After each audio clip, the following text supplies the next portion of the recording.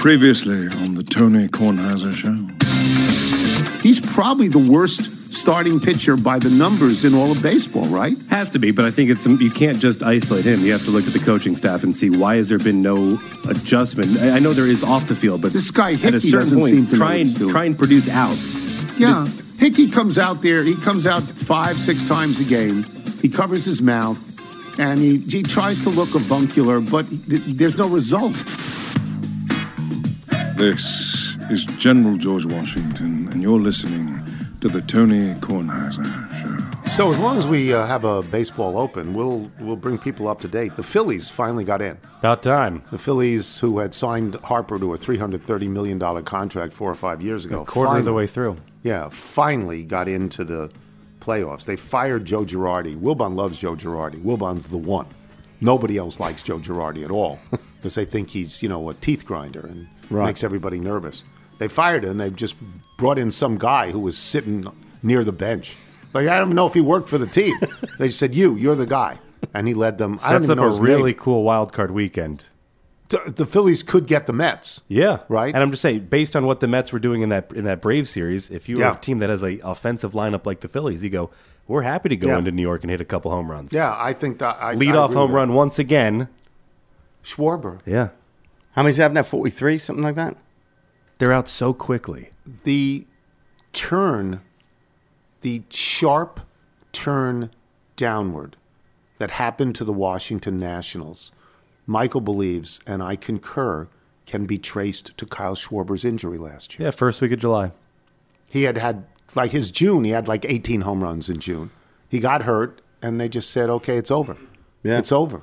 And they traded everybody, including Schwarber, is he a great fielder? No, he's not even a good fielder. Do you want his bat in the lineup? Sure. Yes. Sure. He's got... Only Aaron Judge has more home runs than him, right? I believe so, Only yes. Aaron Judge. Yeah. And he's a terrific clubhouse guy. No. Just a guy you want on your team. The Nats were idle yesterday. They were idle because they were rained out in New York. You didn't watch the Nats Classic? I watched a little bit of it. Was it Harper's You first game? seriously watched the Nats Classic I watched 5 game? minutes. I watched 5 minutes because I didn't know what was going on. Okay. I mean, I didn't understand until I realized, okay, this is over. I read a story today in the paper. Nelson Cruz wants to keep playing. And Davey Martinez made it very clear, not for us. He did. The quote said if he wants to, go do this and go do that, he can do it. Right. But it wasn't, there was nothing that said, and we're happy to have him. So it made it clear to me he was not going to be on this team next year. He's an itinerant DH. He's got 10 home runs. I mean, that's all he does is hit, and he's not launching the ball. But he leads the Nats, I believe, in RBI with only 60. And that's, I don't want to get into it with the Nats, but because I will say this, and Michael knows this, I will miss them. Even when they're bad. Right, it's your nightly thing. I watch. I don't watch hours and hours every night, but I watch. Well, it's something most of them. us have to go through this when you start to transition from being a fan of your team to being a fan of playoff baseball. And for us, this happened early in the season, so you start to look at interesting matchups. And again, that's why we're circling these wildcard games, but it's what you set your clock to. Wanted to read. Nats Classic, that is. Well, I'm going to miss them. They're done. They're done by Thursday.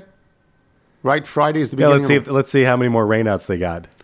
Well, at some point you got to start the wild card on Friday. What do you miss more, when the Nats go away or when the red zone goes away?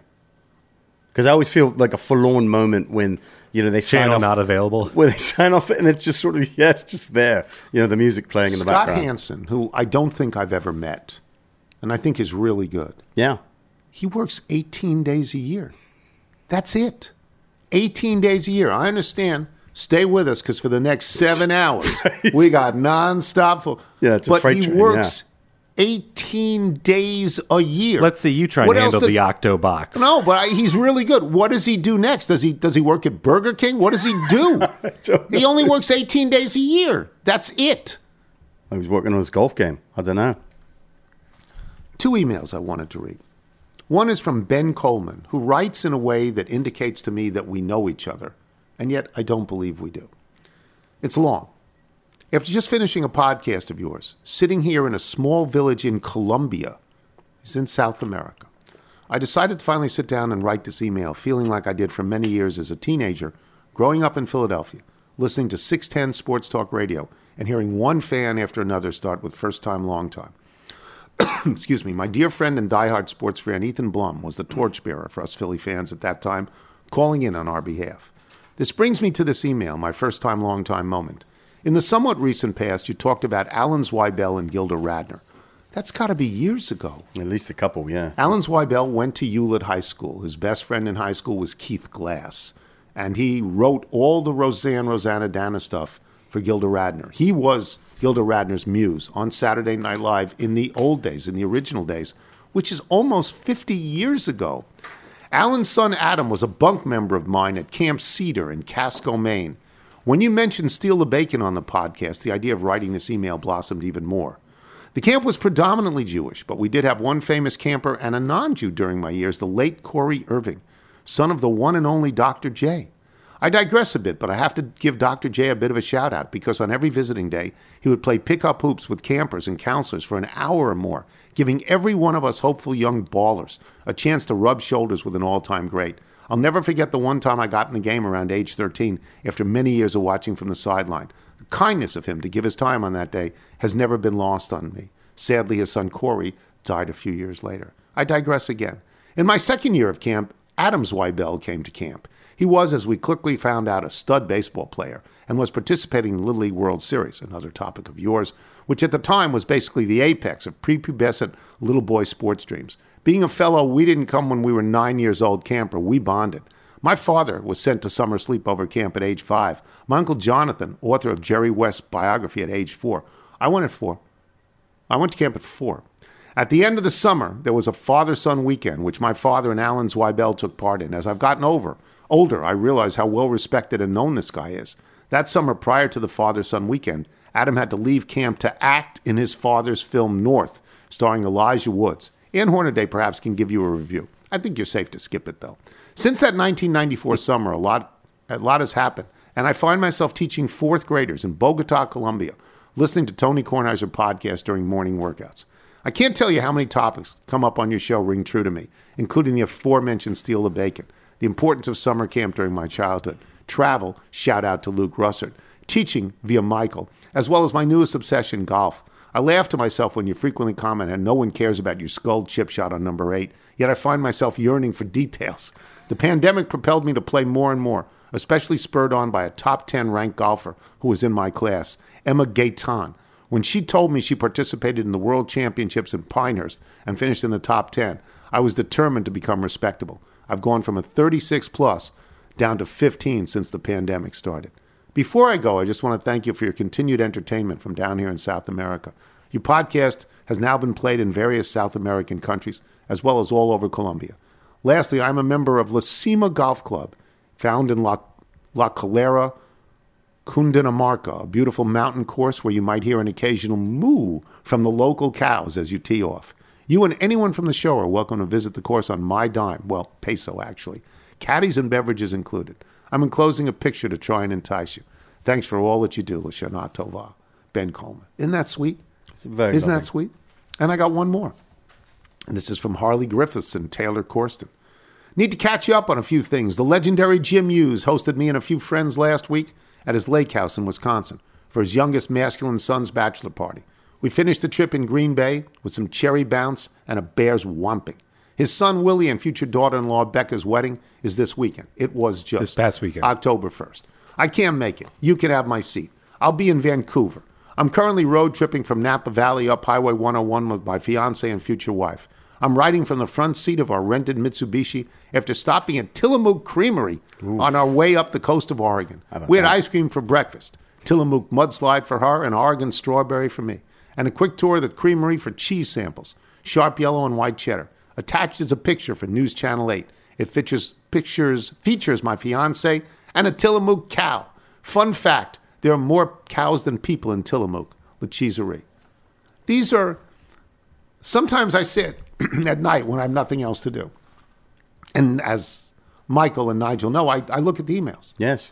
And sometimes they just sort of, they make me feel extraordinarily sentimental about the show. You know what I mean? Yeah.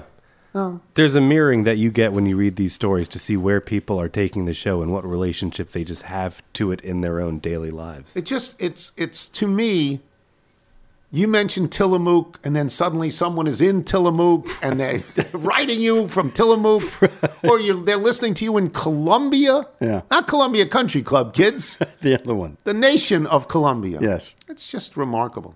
We'll take a break. Chuck Todd had a really good week, 5-2, 17-11 overall. Chuck Todd will join us. I'm Tony Kornheiser. Check out our new NBA show, Beyond the Arc, part of the CBS Sports Podcast Network, where you can find me, John Gonzalez, NBA insider Bill Ryder, and Ashley Nicole Moss 5 days a week talking all things NBA. Whether you're looking for insightful discussions, upbeat commentary, breaking news, interviews, or coverage of all the biggest stories in the NBA, our new show is the place to be 5 days a week. Download and follow Beyond the Arc on Apple Podcasts, Spotify, and wherever you get your favorite podcasts. You're listening to The Tony Kornheiser Show. This is sent to us by J. Grant McGuire, our friend in Huntington, West Virginia, who writes, my friend Hank Sammons sent this to me. It's a song he wrote called Whiskey Before Breakfast. He's starting an Appalachian roots music band from 1800 on, and I like it best. This is old music. He plays in a band called the Oakwood Road Band, a 70s cover group. And Mr. McGuire says, I used to be the manager and the bouncer in the early days, which is interesting. This is a song called Whiskey Before Breakfast. It's by Hank Sammons, Sammons. Plays in Chuck Todd. Chuck had 2 losses this week, 5-2, following a 6-1. Chuck is now 17-11 early in the season. He's killing the monkey. And it's about time. But as I said to you, Chuck, I first told you. Are I spanking the monkey? Sorry. You're spanking the monkey. I guess we could say that on radio. Are we allowed to, or are you going to beep that? Yes, so we'll be fined by the FCC. I told you not to bet against San Francisco. Don't bet the Rams against San Francisco in the regular season. You saw what happened. And you got hosed on the Buffalo game. Carville got that game at 3, so he pushed. You and Jeff Ma got it at 3.5 and lost. Oh, I thought I got it at 3. Okay, so that's why it wasn't a push. I was wondering why I didn't get it. No, you got it at 3.5. And I got this. This is sent to us by Scott Michael in DuPont Circle, a Meet the Press watcher for 40 years, who writes, does Chuck Todd bet the London game when he's doing Meet the Press on the same Sunday? Just thought you'd want to know. You know, actually, not only no, but this is my favorite part of the London game.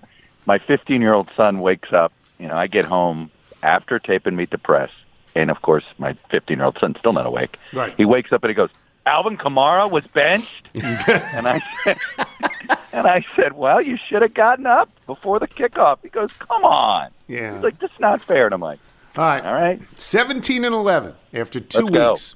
I'm tested. Let's start. It's all downhill from here. The New York Giants are at Green Bay. Green Bay was lousy last week against New England. Not at Green Bay, by the way. Oh, it's not at Green Bay? Okay. No, this is a London game. Oh, okay, at London. Oh, okay, Yeah. That's different. Green Bay was lousy last week at home against the Patriots.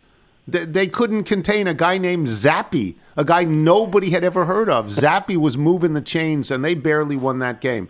The Giants have a bunch of Bailey Zappy. Yeah, you know that feels like a bad scriptwriter name. Yeah, I said on TV yesterday his parents should have called him Zippy. Zippy Zappy would have been fun. The Giants are not a good team, but their record is pretty good. They're getting 8. They're getting 8 in London. And I'm just going to say this out loud, not that Wilbon ever listens to this, but Wilbon is always rapping the NFL and always saying they don't belong in other countries. And I don't disagree that they don't belong in other countries, but that Tottenham Stadium is beautiful, and it is filled to the gills every time they have a game there. Fans love it. Yeah. And wait till Green Bay travels. That's going to be, this is the first London game for Green Bay. They somehow got out of it over and over again, and they finally, I guess the NFL finally made them do it. I don't know how the Giants, do you see that they don't complete the forward pass anymore? I don't know if you caught that at the end of that Giants game. And their quarterback's hurt. Daniel Jones is hurt. Do you think? Did you realize they brought Daniel Jones on to line up a receiver, and the announcer was speculating? I think they're putting Daniel Jones out there because he has the helmet with the headset in it, and they don't know how else to call the plays in. Anyway, I don't know if they throw the forward pass. So I don't like I don't trust Green Bay to cover a number like this, but I cannot be on the side of the Giants, so I'll take the Packers. I would do the same thing. The Chicago Bears, who make me happy because they stink. And Wilbon now hates this coach. 4 games in, Wilbon hates this coach. They're at Minnesota. Terrible team. Minnesota could have lost to a 60 terrible, and 61-yard field goal in succession, but it was the double doink on the 61-yarder. Chicago isn't any good. Minnesota teases you, but it's not a primetime game. Minnesota is better when they're not in primetime. Chicago's getting 7, division game. Yeah, I don't.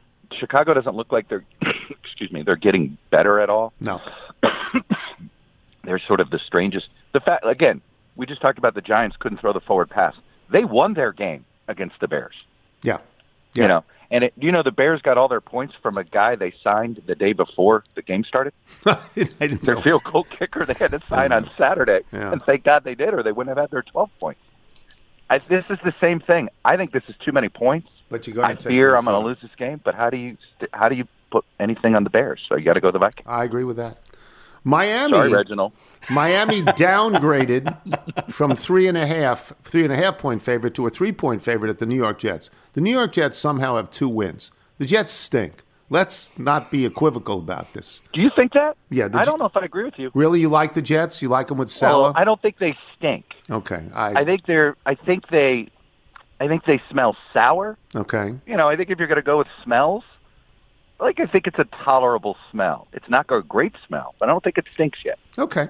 Miami's getting 3. Miami's coming off its first loss of the season.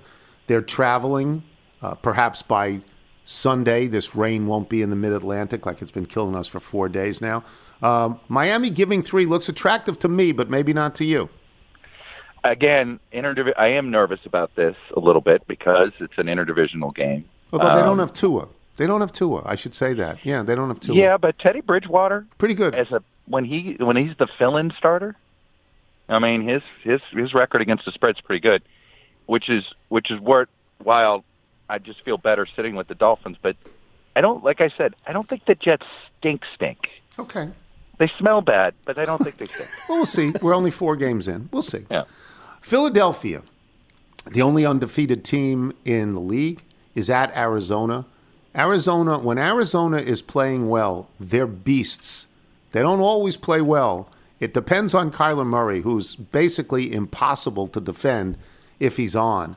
Philadelphia is getting 5. That's down from 5.5. That's a lot of points on the road against a team. I understand it's an up-and-down team, but they've got talent at Arizona. Yeah.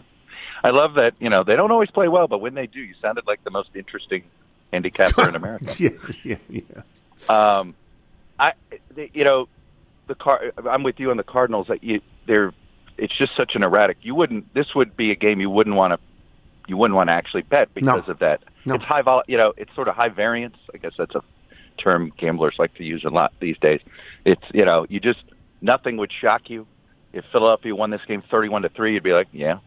And if somehow Arizona pulled the upset 32-31 because they scored 4 touchdowns in the last quarter of the game, you'd be like, oh, it's Kyler Murray. Yeah. So these games stink. Speaking of stink, these lines stink. Right. Because I hate all these lines. Same rule. It's sort of like I just trust Philly. And, Arizona's not a good home team. They're not always the best home team. They don't have a great home field advantage. That's the same as Baltimore. Baltimore's not a good home team. I don't know why they're not. So I'm gonna go with the Eagles. Okay. Dallas is at the Rams. The Rams lost last night, so it's a bounce back situation for them. Dallas is getting 4.5.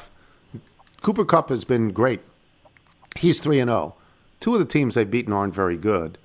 At some point, the ride ends for Cooper Kupp, I would think. You mean Cooper Rush? Cooper Kupp, the ride doesn't end. Cooper Rush, it's a battle of the Coopers. Yeah, Cooper Rush is the guy I'm thinking about. Mini Cooper.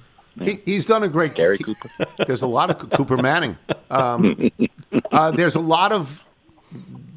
lot good that can be said about what Cooper Rush has done. But as I say, at some point, as Steve Young says, the journey ends. This is the one I'm thinking the journey ends. That's just me. Yeah. Who do you like? I like the. I feel like the Rams sort of are. This would. You sort of look at it. Are the Rams really going to be 2-3? Yeah. Right. And I don't buy that. Although I am starting to wonder if the Rams can move the ball against a good defense, and we know the Cowboys have a pretty good defense. They have their best defense since 1973. That was the last time that they allowed under 20 points through the first 4 games per game. Yeah. They do. They have a good defense. It's a great defense. Yeah. I just feel. I feel like this is a step up in class for the Cowboys. Right? Me too. Having to play the Rams, so I'd rather be with the Rams here and in the Battle of the Coopers. Okay, here we go. I mentioned that Baltimore is a bad home team. They're 0-2 this year. Baltimore should be 4-0, and they are 2-2. They are at home against Cincinnati. Cincinnati is an improving team, and Cincinnati has been competitive in every single game, including those that they have lost. Excuse me. Baltimore has no particular defense, as we have seen. Cincinnati's getting 3. And that surprised me a little. Getting 3. I love Lamar Jackson this year. I will keep riding him even when he loses games. Okay. I'm gonna hang last Sunday's performance on the weather. You know, it was just a strange, and they couldn't get in a rhythm. But here's the thing about the Ravens: they're in every game. They're always. I feel like every game is going to be a 3-point game. So it's another one that's not the most fun to bet because when there's these 3-point lines, because that's exactly what it is. You think you think Harbaugh should have kicked that field goal? I do, but I know a lot of people disagree. I do for this reason, and I don't care about the analytics of it. I think that it puts the other team in a different mindset when they're not tied, when they are behind, and they have to score. When you are tied, it is a different circumstance on what becomes the last drive. So, yes, I do. And I will tell you this. Last year, Baltimore is another great stat that Matt Kelleher gave me yesterday. Last year, Baltimore lost 6 games in a row. 5 of them were 3 points and under. 2 of them were when Harbaugh went for the win and not the tie. So, I didn't understand the decision because of the weather. Yeah, in bad weather, why would you have the best field goal kicker in the world? Yeah, and ever. get the lead is whenever you can get, you can. Yes. And by the way, this was proven out with the Cleveland-Atlanta game. It seemed like a done deal, but it shows you go grab the lead, and you never know what the other team's going to do. They may fumble it away. And John Harbaugh is arrogant. I'll give you one other example of his arrogance. He criticized the Dolphins for what they did with Tua. That's not your team. That's not your team, and they beat you, by the way. Why are you talking about someone else's players? I just that was arrogance to me.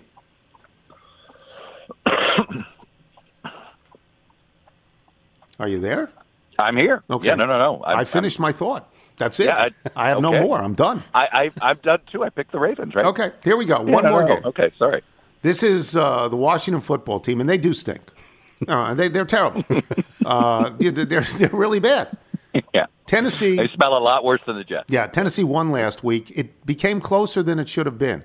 Tennessee's not as good as you want to believe they are, but they're better than Washington. Yeah. 2.5 on the road, Tennessee. Don't you have to take them? It's not. This one I like. And let me ask you this: do you buy the idea that Rivera's job's in jeopardy? No, I just think people need to have something to write about. I don't think his job is in jeopardy. I think that. Who would go work for Dan Snyder? Yeah, right now? I think people think he's a pretty good man, and they like the way he stands up in front of a team. I don't think so. Right, and that's the other question. And now, if they changed ownership, that would be different. But they're not going to do that. Right. Yeah. Who are you going to replace? Yeah. No, I'm with you. And Titans, here's the other thing. They don't win pretty. They don't. They just grind you down. They grind you down.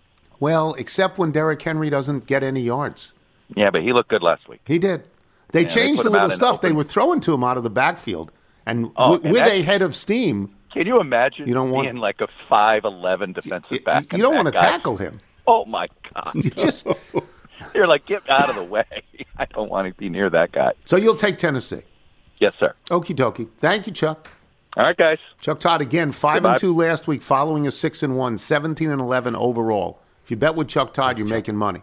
And if all we gave you was Chuck Todd, you'd be thrilled. we give you a monkey. See the monkey, he's scratching, watching his iPad, smoking and laughing, hanging with Bud Grant, tapping on his purple attache. Nigel's going to the zoo. Reginald's got the Vikes pie too. Sometimes he throws his boo. When he's had too much Johnny Walker Blue. What do you got? So I went down to the National Zoo last night, despite the weather. And it was a frenzied atmosphere, as it generally is at Reginald's flat. He had a bunch of lawyers there. The great Zucchini was there. Yep. And apparently, they're working on merging. They're working on merging to create the first, I believe the first in this country, children's live entertainment / sportsbook conglomerate. Okay, that's so good. They haven't dotted all the I's. Let the kids bet. Exactly. Let the kids bet. Right on, Let them swipe. Here's $50. Just play with Let's that. go. That's from the house. Yes. Yeah. So they took time from the negotiations to go over these matches. And the first one we gave him was the Giants getting 8 at Green Bay. Not at Green Bay. It's in London. I'm sorry. Yes, in London. And he showed me a picture of this is a very old photograph of him working as a truck driver for the Corleone Olive Oil Company, which, as you know, is based in New York City. That's right. So to me, that tells me he's going to take the Giants on that with the 8. Now, the next message we gave him... It's not one I would do. It's not me. Don't agree with the monkey on that? By the way, monkey 1 and 2 again last week? Yeah, 6 and 6 overall. All right, so 500. Great for a monkey, but not competitive with... Carville killed it. Carville went 5-0-1 last week. Yeah, and Chuck Todd, 17-11. Yeah, so monkey's got some work to do. 12 and 8. The monkey's looking uphill. 500. It's a tough crew. Yeah. So this match we gave him was Dallas getting 4.5 at the Rams, and he showed me a lovely photograph of him fly fishing with Larry Hagman, Tom Landry, and Bob Lilly. That tells me he's got ties to the Dallas area, and he will take the Cowboys with the 4.5. I don't know that I would have done that either. Right. Well, you might agree with me on this last one. This is Tennessee giving 2.5 at Washington. And this showed me a picture of Reginald playing at the Grand Ole Opry with Jerry Lee Lewis and June and Johnny Cash. So he'll take Tennessee with that. You can't take Washington until they show you they can win. Exactly. You just can't take them. Right.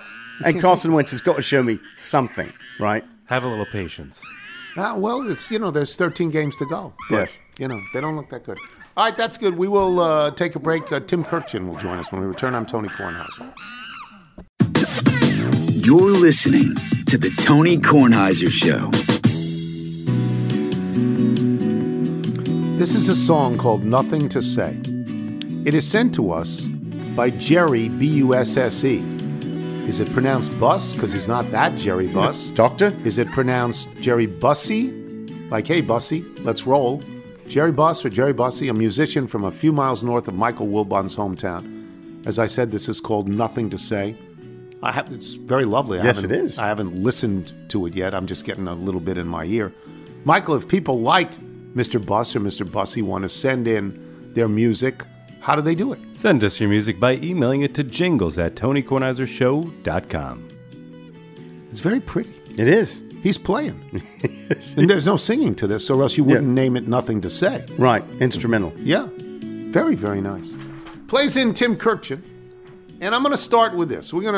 Tim, this is the culmination of the baseball regular season, and everybody gets excited about the playoffs. But I'm going to start with this because I'm curious about your opinion. The last time we talked about records and home run records, and you vouched for the Bonds record of 73. I respect that. What do you think if Judge doesn't get 62? If he simply ties Roger Maris, if he gets one home run in his last 15 games, and 61 is a great number, but it doesn't stand by itself. It's troubling to me. I can't actually explain it. I think I should be more appreciative of how hard it is to do, because it hardly ever happens. But I want him to get at least 62. How about you? I think it would be better if he got 62, but I wouldn't worry if he didn't. To me, when he got to 60, he won the MVP and he cemented his place in baseball history because he hit as many homers as Babe Ruth did in one season. And he's in a very select group with 60 homers. So 61 is even more important because it ties the American League record and it passes Babe Ruth. So I'm good if he ends right here. He's the MVP of the league for me. He's had a historic season the minute he got to 60. But 62 obviously would be better. But, Tony, we're asking for a lot. We're asking him to hit number 62 at home in front of the Yankee fans, which would have been great, and it didn't happen. And, yes, we're all a tiny bit disappointed by that. But it's really hard to hit in the big leagues today. This is the hardest hitting environment that I can ever remember with the pitching these guys got to face. And this guy has been spectacular all year, and he has gotten a couple pitches to hit here lately, but they also walked him 12 times in 6 games during the middle of this, and that's hard to hit when they're not going to throw you a strike. It just feels, Tim, like if I wanted to be critical, I would say he didn't close. I don't know how you can say that if a guy hits 61, but I find myself thinking that I really, and I don't know him at all, I really want him to get to 62 so that he can get the acclaim he deserves, which I don't think he'll get if he simply ties Maris and goes 1 for 15. Again, Tony, I disagree. Okay. I think he has closed because he's on base 2 to 3 times almost every game. Right. That's how good he's been down the stretch. He carried his team, whether he was hitting homers or not.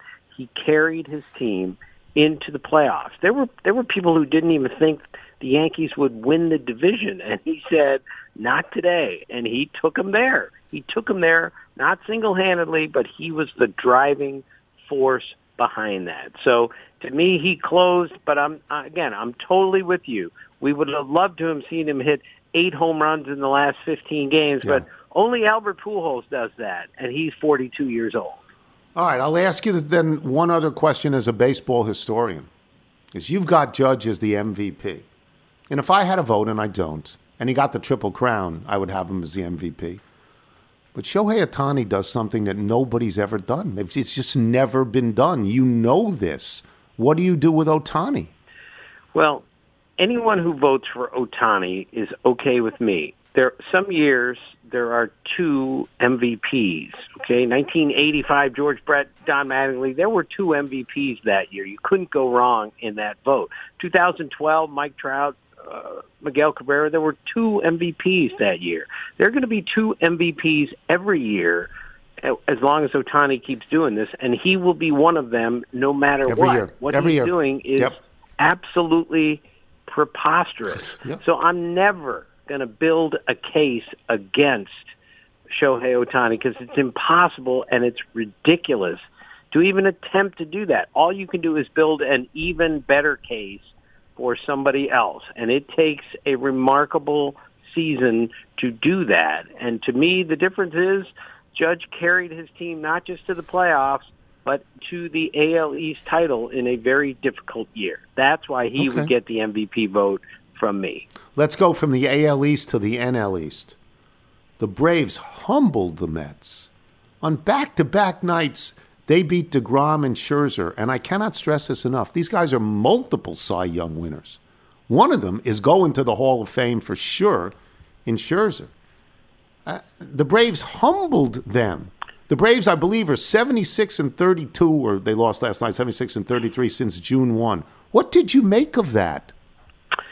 Well, the Braves are better than they were at this time last year. The Braves have a real chance to repeat as the World Series champions, which hasn't been done since the Yankees 98 through 2000.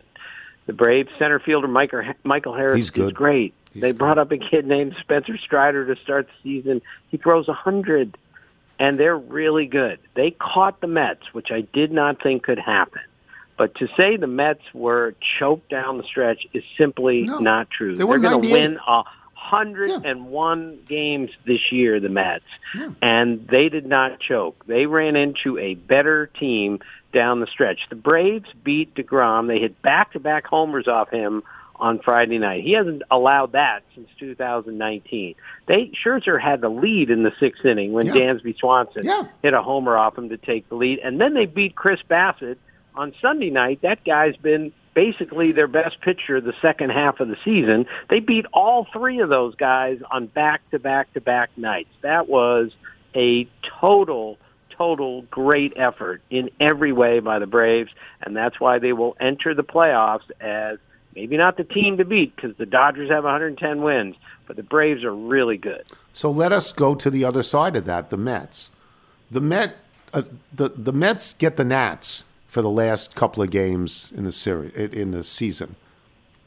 The Nats are the worst team statistically in all of baseball, so I expect the Mets to win. But when the Mets get to the playoffs, and Scherzer and DeGrom go, because they'll set up their rotation, it'll be fine. Is there a carryover effect that you see? Like, would they be bounced in the wild card series because this was psychologically devastating to a 98-win team that, as you say, is going to win 100 games? No. Buck Showalter, the manager, would never allow this to become some sort of, sensitive team that, oh my gosh, we lost this, now we're no longer any good. It doesn't work that way with the Mets. All that matters with the Mets is how healthy is DeGrom, how healthy is Scherzer. DeGrom hasn't been the same pitcher, granted he hadn't pitched much in the last 2 years, if he's pitching on regular rest. When he gets an extra day, when he gets 5 days rest, he generally is pretty good. But he has not been great his last 21 innings, and it just shocks us when he's not great every time. And Max Scherzer is a Hall of Famer, as you said, but he still has some lingering physical issues from that oblique, and I'm not sure he's 1,000% healthy, and he's going to need to be if they're going to take down the Braves and the Dodgers and anyone else in their way in the postseason. They're going to need those two guys and Chris Bassett as a third to be at their very, very best. And I still just wonder physically whether they're up for being their very, very best on short rest and everything else over the next 5 weeks. Just as an aside, Wilbon yesterday went on and on about how Verlander and Scherzer would make the Hall of Fame, and he said that was it. And I said, Kershaw. And he said, nah, not in the same class. Tim, Kershaw's in that class, right? Of course he is. Oh, Clayton Kershaw's above both of those guys. So what's Wilbon? Kershaw? Yeah. Clayton Kershaw has the lowest ERA for that number of innings pitched in the live ball era. I mean, he's multiple Cy Young winner. He is the best pitcher of this generation. He's better than Scherzer. He's better than Verlander. He's better than everyone pitching now. Now, when you go back to Clemens, Randy Johnson, Greg Maddux, you've got a Pedro Martinez, you have another conversation. But the best active pitcher career-wise is Clayton Kershaw. Go look at those numbers again, Tony, and tell me that's not the best active pitcher career-wise. Well, that's what I said to Wilbon. Great. They're Hall of Famers, but he Kershaw dismissed me. Is the best of the three. Wilbon dismissed me. He just dismissed me on this. Okay. Well, he likes to do that, Tony. I know. He annoys you when he does it. That's why your show is so good, is that he annoys you. So today, because I just wrote the anniversary last night, today is the anniversary of the first time the Dodgers franchise ever won a World Series. They were the Brooklyn Dodgers. It was 1955, so this is 67 years ago. Johnny Padres threw a 2-0 shutout, and Gil Hodges batted in both runs, not at the same time, different at-bats. They had lost 5 straight World Series to the Yankees. Is that, in your mind, Dodgers-Yankees, is that the great postseason rivalry in baseball, those two teams? Well, I think that would be the best one this year because it would mean the Yankees have recovered from their malaise and made it to the World Series as we thought they would when they were 52-18 this year. So I think that would be the best outcome because it's Dodgers-Yankees and it has such a rich history. I just worry, Tony, how many people are as old as you or as old as me who will appreciate what Yankees-Dodgers meant in the 40s and the 50s. I don't think our average baseball fan knows about that or cares about that. Therefore, there are other really great matchups. Dodgers-Astros, a repeat of 2017 would be really, really cool. So there are a lot of great matchups out there. But if you're asking me all time, I think Dodgers-Yankees World Series would be something really cool if you're and have any interest in the history of the game. Yeah. I'll get you out of here on this. This was another anniversary yesterday. Actually, it was the anniversary of Steve Carlton 50 years ago, winning a game 11-1 against the Cubs. Steve Carlton, when he was with the Phillies, if people don't know this, one year the Phillies were terrible. Well, they were often terrible, but they were really terrible. They won only 59 games. That year, Steve Carlton went 27-10. He won almost half their games by himself. He had a sub-2 ERA. He went 346 innings, had not 8 complete games. He started 41 games. He had 30 complete games. 30 complete games in an era where great pitchers did that. But my feeling, Tim, is that he won almost half his team's games. I think it's the greatest season ever. I do. I ask you, you don't have to say it's the greatest, but it's got to be in the top 2 or 3, doesn't it? Well, it's certainly in the top 10. It might be in the top 5 because I think that was the year. He did it one year. I'm not sure that was the year, but he also had a higher batting average than the home run king that season, Dave Kingman. So he had a higher batting average than the guy who led the league in home runs. Only Steve Carlton could do that. Look, Pedro Martinez's 1999-2000 season, back-to-back, are, to me, the 2 greatest back-to-back seasons in history, and I think both of them were better than Carlton's 72 season. And I only say it because of this. We were in the height of the steroid era. It was the greatest offensive era baseball maybe has ever seen. He's pitching in the American League East in a DH league. And none of that was Steve Carlton. Steve Carlton didn't play during that offensive era, didn't play in the DH era, and didn't play in the steroid era. I'm not taking anything away from Steve Carlton. It's one of the great seasons of all time, maybe top 5. But Pedro Martinez, 99-2000. Tony, for those 2 seasons, his ERA was 3 runs lower than the league ERA. For those 2 years, his ERA was 1.90, and the league ERA was 4.90. Those are the 2 greatest seasons that I've ever seen. If I'm going to be corrected, I want to be corrected by Tim Kurkjian. Thank you, Tim. Thank you. Enjoy the playoffs. We'll talk. Tim Kurkjian, Tony, boys thank and girls. you. We'll take a break. When we come back, email and jingle. I'm Tony Kornheiser. This is the Tony Kornheiser Show. The Tony Kornheiser Show.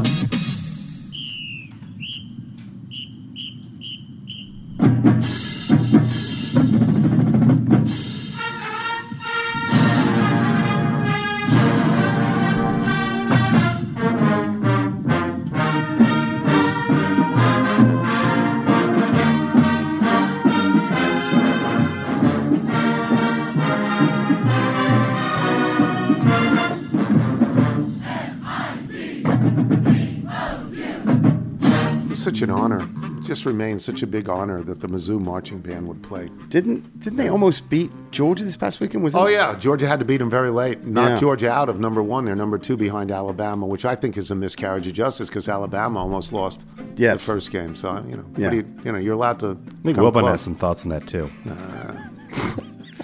Do the Bethesda Bagel read, please. Bethesda Bagels, we love them. You will as well. Just go to BethesdaBagels.com for the location in the D.C. area nearest you. Then pop on in, and you'll be thrilled. Were they waiting for you today? They were. I was very excited. Did they say, "Where's Michael?" They said, "Where's the other bloke? We like him better." That'll do it for us today. Before we get to the mailbag, let me just say, shut up, John Big Booty, you coward. You're the weakest individual I've ever known. That is from The Adventures of Buckaroo Banzai Across the Eighth Dimension. A little-known, wonderful movie. John Lithgow is in that movie. Yes. It's a wonderful movie. Thanks to our guests today, Chuck Todd, Tim Kurkjian. Thanks to all of our sponsors. Make me feel good. Framebridge, Electric E-Bikes, Freshly. Remember, you can listen to us on Apple Podcasts, Spotify, Google Play, and Odyssey. If you get the show through Apple Podcasts, please leave us a review. It's pants season, Dad. TK Meal Day. TK Meal Deal is live. Check out the cross-country pant at johnnyo.com. TK Meal Deal. What is the cross-country pant? Well, the cross-country pant is a pant. To walk across the country? Sure, for you. Okay. Okay. From Glenn Winters in Newport News, Virginia. It's a question for Michael. Would Expired Sanitizer be a good band name? And if so, could that band release a track called House Full of Eye Goop? I think we're out of the eye goop phase. Oh, from Shad. Henry fell asleep at school yesterday. Just fell asleep on the couch. From Shad. Teacher sent us a photo. I love Avuncular look. Highly contagious eye goop. Or Nats pitching coach. This is from Jerry Peck in Baltimore. He sends me a picture of a license plate. You got to get this one. A New one. York State license plate. It has the letters TK and it's 0001. TK1. And this, I'm sorry, it's Maryland. It's Maryland. It's not New York. It's Maryland from Elkton Ford. Elkton is right at the border with Delaware. Yes. Elkton, Maryland, right at the border. TK0001. And he writes, how much do you want this license plate? I mean, really, how much? For a Burger King Whopper and fries, it could be nailed to your attic wall for all to see. Ha, ha, ha, ha. From Ryan Gesser in Atlanta, Georgia. Yes, sir. Yesterday, he featured music from Low Hollow, Low Hollow, and promoted their upcoming appearance at this weekend's Porch Fest in Oakland's Oakhurst neighborhood. Technically, Oakhurst is in Decatur, but let's not get into that right now. What a pleasant surprise, because I know that Porch Fest. We live in Atlanta's Lake Claire neighborhood, which borders Oakhurst to the west. Porch Fest is unequivocally among the best of Atlanta's robust neighborhood festival calendar and benefits significantly from what people consider the best time of year in Atlanta. To wit, the forecast for Saturday is sunny and dry, with an afternoon high in the mid-70s and an overnight low near 50. If you're not wearing a shacket and lighting a solo stove on the east side of Atlanta this weekend, what are you doing out here, man? That's a wonderful email. This is from Cameron Stevens in Sydney, Australia. Ooh, that's Sydney. How do I subscribe to the text chain between Wilbon and his buddies for Northwestern and Chicago games? It's so great. They're Bears. Guys who played on the team were on this text chain. Yes. It's Richard Dent. It's Richard Dent. I don't want to blow the cover here. It's Richard Dent. It's Richard Dent. And it's Tommy Waddle. That's who it is. Stop it. Joe Shannon, Catonsville, Maryland. Do you think Robles is a major league hitter? No, I don't think he's a major league hitter. How about his fielding? He's a great fielder. From Brandon Borzelli. On the topic of Aaron Judge stalling between homers 60 and 61, here is some comparison information lifted from Baseball Reference. Maris had a gap of 6 days between 59 and 60, and 5 days between 60 and 61. He also had a 10-day stretch in September where he only homered once, number 58.